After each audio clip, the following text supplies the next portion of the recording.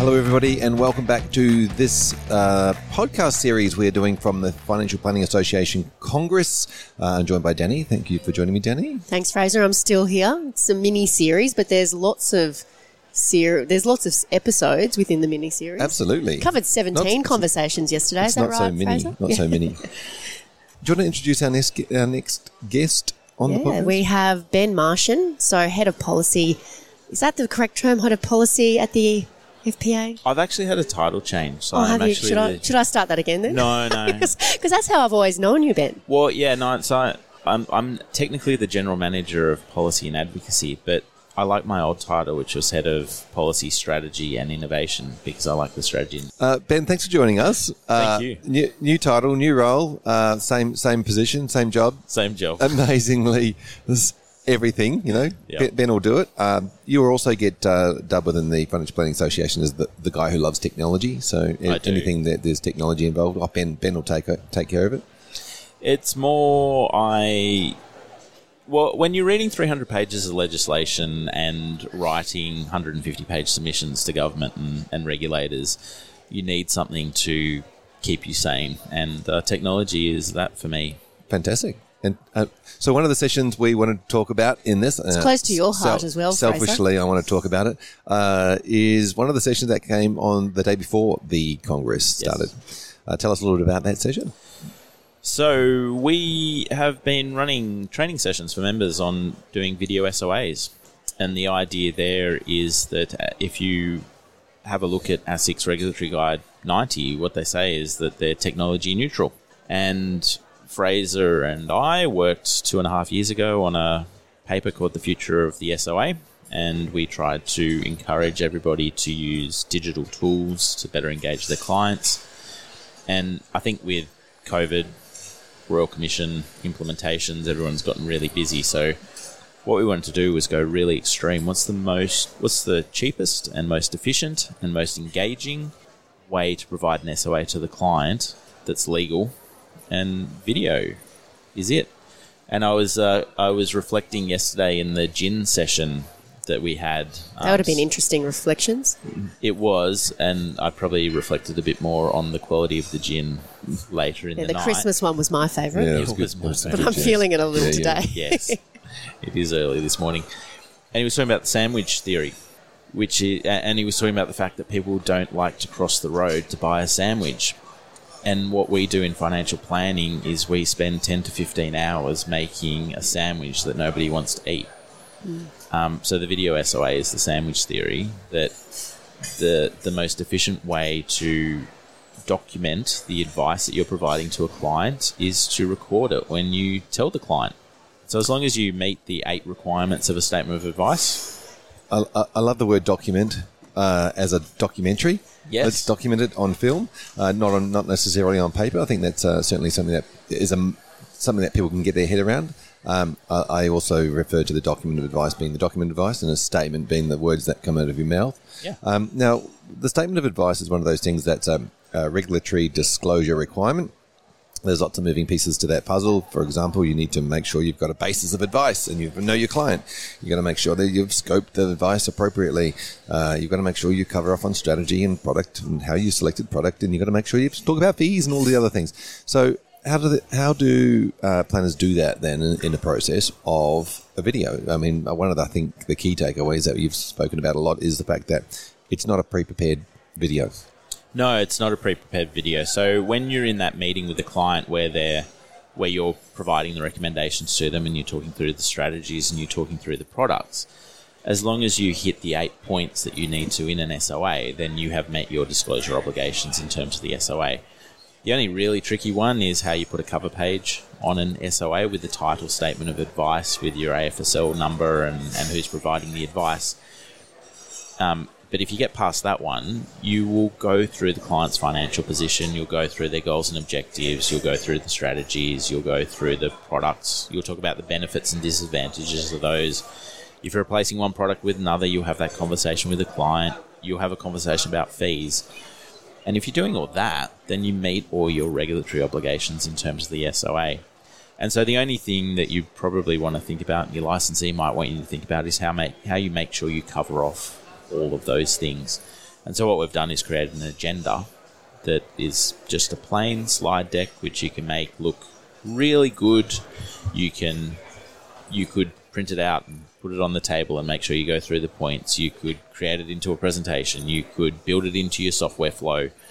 But it makes sure that you go through all the points you need to cover off all your regulatory obligations. Yeah. It was interesting. We were speaking to Corey yesterday, who's now started to embed the video SOA. So he has saved, was it 6 hours in that process? Yeah, dramatically changed their advice process. And it was the scalability of advice as well. And he was sort of talking around how it was really nice where finally there's a space where the client experience and great advice can actually lead the process rather than a compliance framework. So that's, I mean, how is the adoption? Like, are there people taking up the ideas? What's the adoption of this SOA in video form? So we've had around 140 planners come through the training sessions that Fraser and I have run over the last 12 months or so. That's a lot of hours potentially saved. That is a lot of hours. And we've got a great community of planners who are helping each other and having conversations about how to get their compliance teams across this, how to get their PI insurers across it, what technology they're using. And we're seeing a lot more members out of that 140 start to actually produce video SOAs for their clients. And the feedback we're getting is that depending on how long it takes to edit up the document, they're saving 10 to 15 hours per client in the advice process, which is probably seeing another 2 to 3 clients a week. Awesome. Even a day in doing that and saving all that back office time and effort. And the clients love it. Because as much as people kind of go, are clients really going to be comfortable watching a video back? People actually love watching videos of themselves. That's why we have mobile phones, and that's why we take videos of our experiences. Selfies. They're all the thing in Bondi where I live.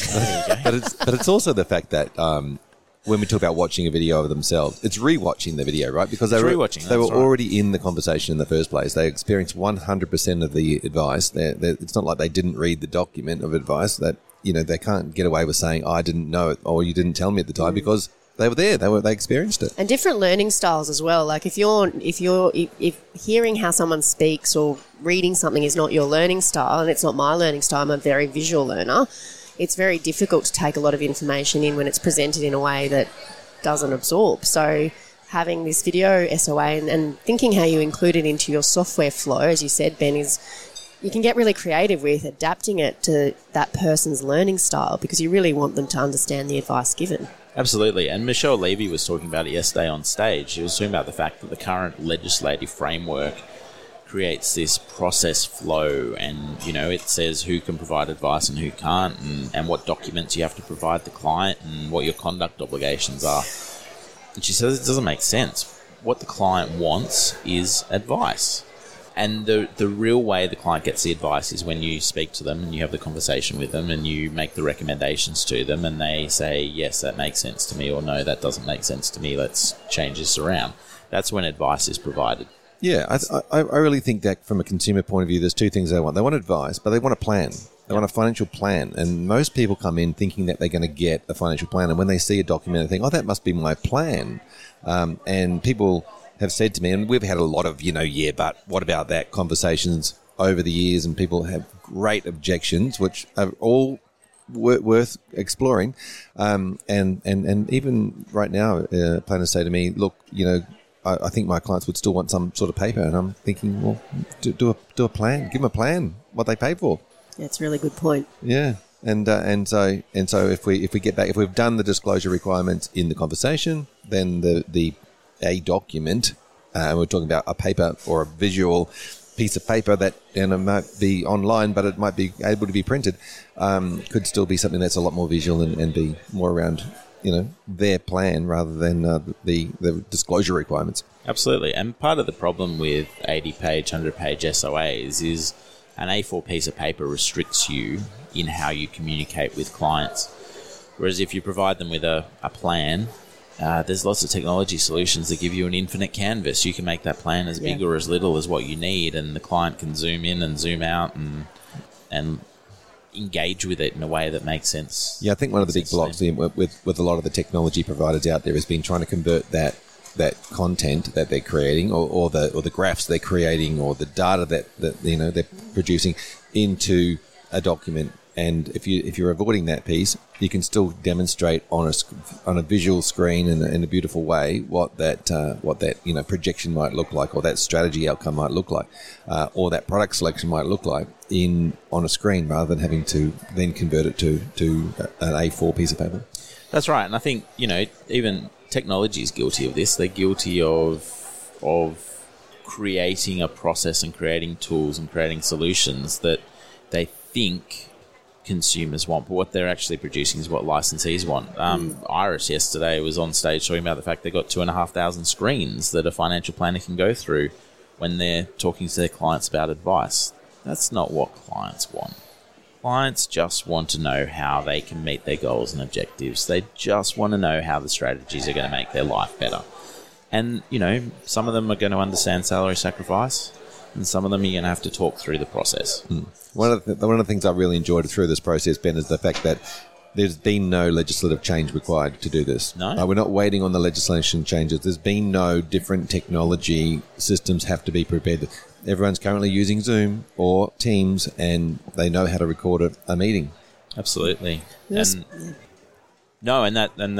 That's exactly what we're pointing to. You can, in the conversation you have with the client, you meet all your SOA obligations. To your point, Fraser, we're already using Zoom. You just need to make sure you got a camera that picks up you and picks up the client. You need to have a microphone that picks up the conversation, and you need to record the screen to show them the information you need to show them, and you're done. Yep. And ASIC, we've got ASIC coming at a session shortly.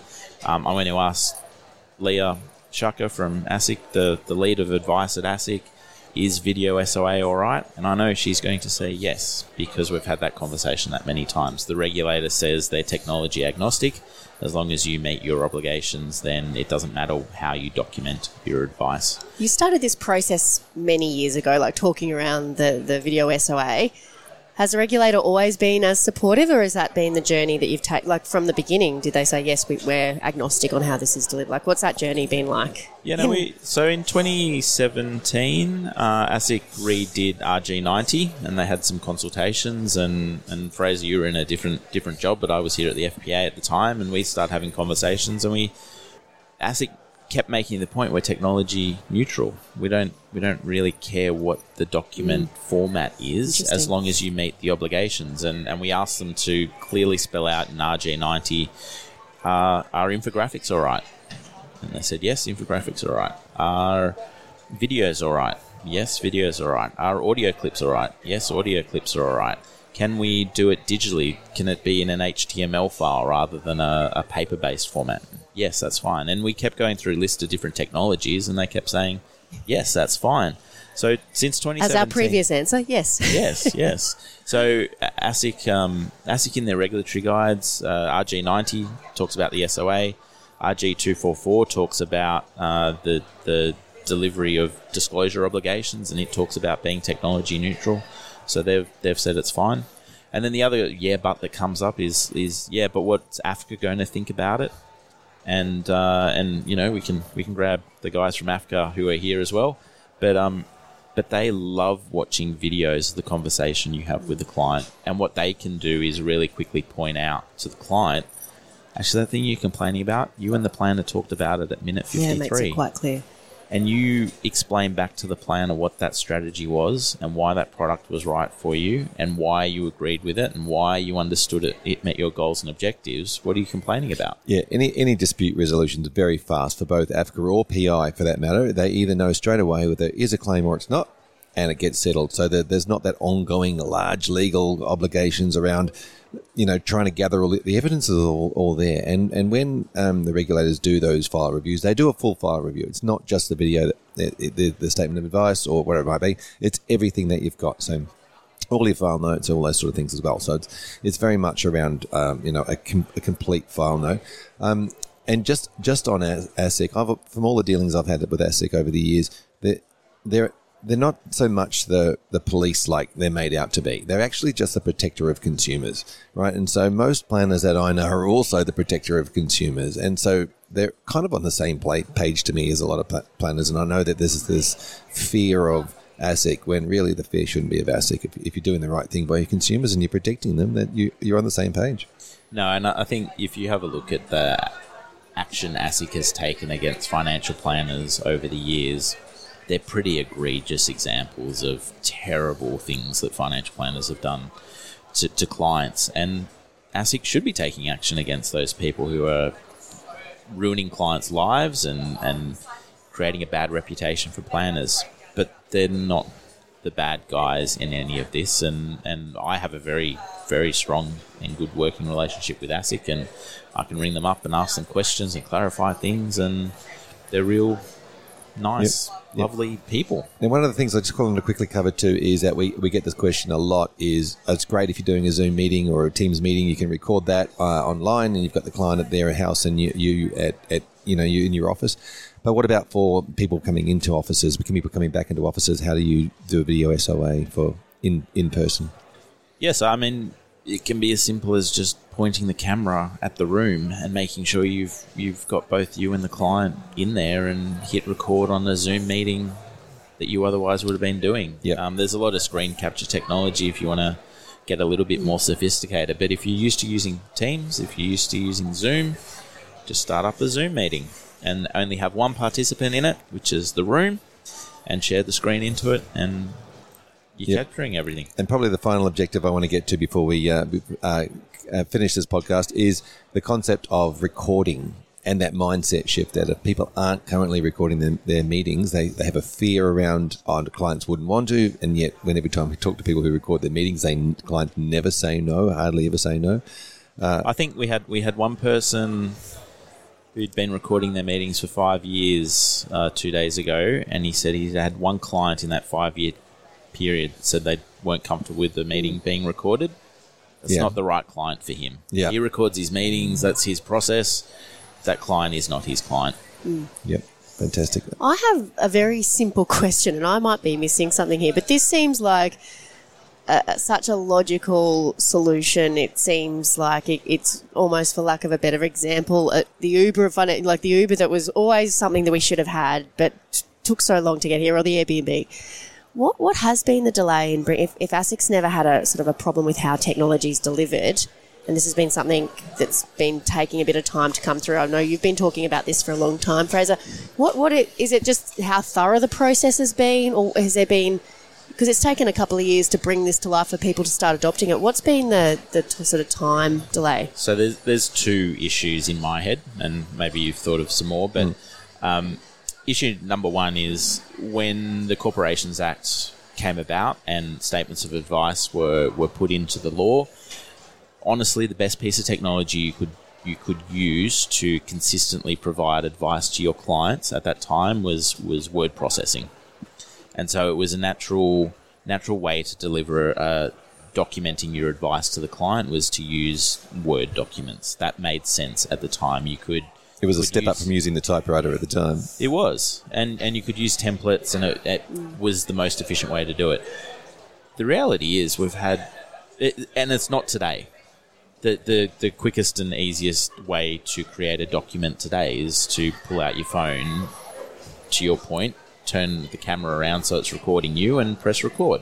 And that's the quickest way to document something today. But the reality is we've had nearly 20 years of constant regulatory change.